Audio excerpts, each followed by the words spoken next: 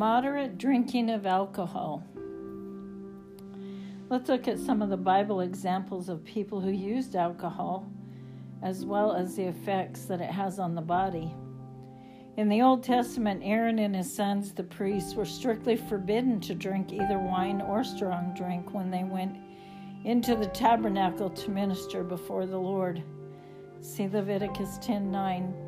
Nazarites were likewise forbidden to use wine while under their vow. See Numbers 6:1-3.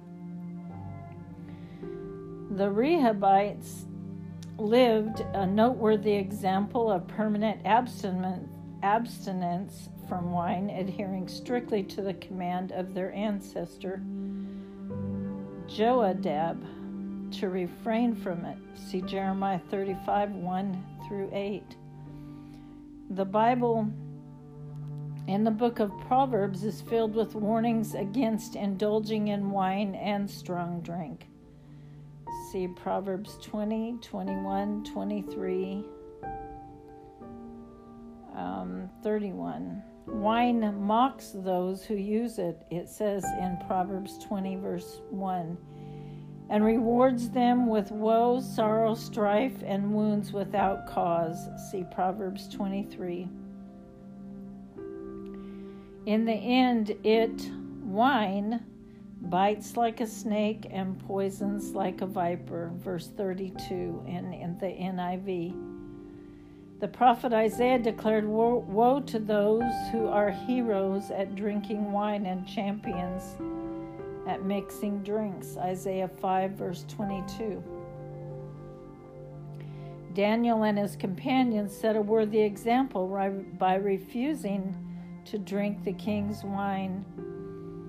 See Daniel chapter 1. When fasting later in life, Daniel abstained from wine. See Daniel 10. In the New Testament, the usual word for wine, whether alcoholic or non-alcoholic, is, and I'm going to spell this because I'm not sure I'd say it right anyway. It's O-I-N-O-S. Oinos, maybe. Jesus likened his revolutionary teaching to new wine, which would burst the old bottles of tradition, Matthew 9:17. And then Paul warned believers against drunkenness in Ephesians 5:18 and declared that deacons should not be addicted to much wine. 1 Timothy chapter 3, verse 8. He counseled Titus that the older women should not be slaves to drink, Titus 2, verse 3. Yet Paul did recommend that his friend Timothy should use little wine for relief from a digestive ailment, 1 Timothy chapter 5. But let's take a look at this counsel more closely, because in those days physical ailments such as dysentery were common occurrences, often due to contaminated water. In those days, they used wine to cleanse the water, to make the water good enough to drink it without being contaminated.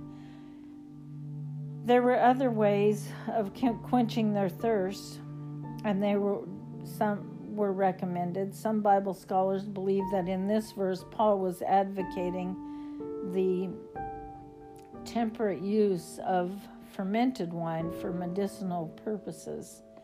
They call attention to the fact that through the centuries, wine has been used in this way.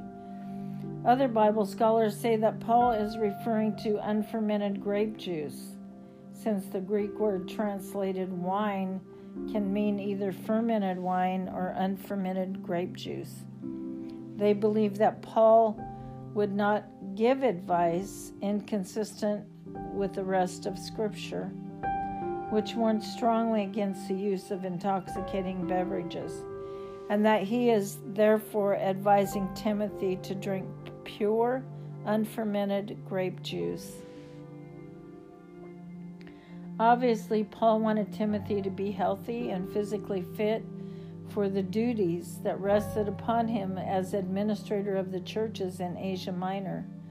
So mental and moral alertness are closely related to physical fitness, and the use of alcohol would not be helpful in this regard. So the Bible is clear that our bodies are the temples of the living God via the agent of the Holy Spirit. The Bible says, "Do you not know that your body is the temple of the Holy Spirit who is in you, whom you have received of God? Therefore honor God with your body." 1 Corinthians 6, verse 19. God is concerned with how we treat our bodies, including what we eat or drink. In 1 Corinthians it says, "So whether you eat or drink or whatever you do, do it all to the glory of God." And then the wise Solomon said, "Wine is a mocker and beer is a brawler. Whoever is led astray by them is not wise." Proverbs 20, verse 1 in the NIV. "Do not gaze at the wine when it is red. Wine, it sparkles in the cup, and when it goes down smoothly. In the end, it bites like a snake and poisons like a viper." The short-term effects of alcohol include distorted vision, hearing, coordination, altered perceptions and emotions, impaired judgment, bad breath, and hangovers. Such problems can occur after drinking over a relatively short period of time. And then the long-term effects of alcohol are other problems such as liver disease, heart disease, certain forms of cancer, pancreatitis, often develop more gradually and become evident only after years of drinking.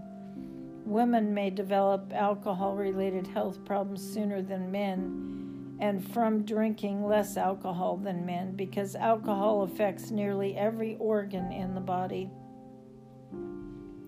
Long-term drinking increases the risk for many serious health problems. And then heart disease. The moderate use of alcohol has been reported to have beneficial effects on the heart, especially among those at great risk for heart attacks, such as men over the age of 45 and women after menopause. However, it's very important to know that these reports are based on observational data, that there is insufficient evidence to prove causality. It's also significant that none of the investigators has recommended those not using alcohol to begin doing so. So heavy drinking increases the risk for heart disease, high blood pressure, and some kinds of stroke. Long-term heavy drinking increases the risk of certain forms of cancer, especially cancer of the esophagus, the mouth, the throat, and the larynx, or the voice box. So research suggests that for some women, as little as one drink per day can slightly raise the risk of breast cancer. Drinking may also increase the risk of developing cancer of the colon and rectum. And then there are liver disease, of course. Many people die of liver disease. Some drinkers develop alcoholic hepatitis or inflammation of the liver as a result of heavy drinking over a long period of time. So its symptoms include fever, jaundice, abnormal yellowing of the skin, eyeballs and urine, and abdominal pain. Alcoholic hepatitis can cause death if drinking continues. So if drinking stops, the condition may be reversible.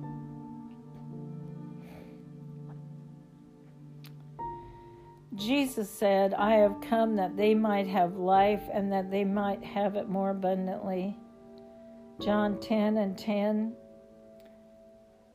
And by using alcohol, we participate in destroying not only our own life, but often the lives of others. So even in moderation, alcohol use causes significant problems physically, mentally, and spiritually. It's no wonder the Bible consistently warns against it. God says in Isaiah 1 verse 18, "Come now and let us reason together." With alcohol use, we temporarily and permanently stupefy our reasoning powers. So for a Christian, is it drinkable or unthinkable?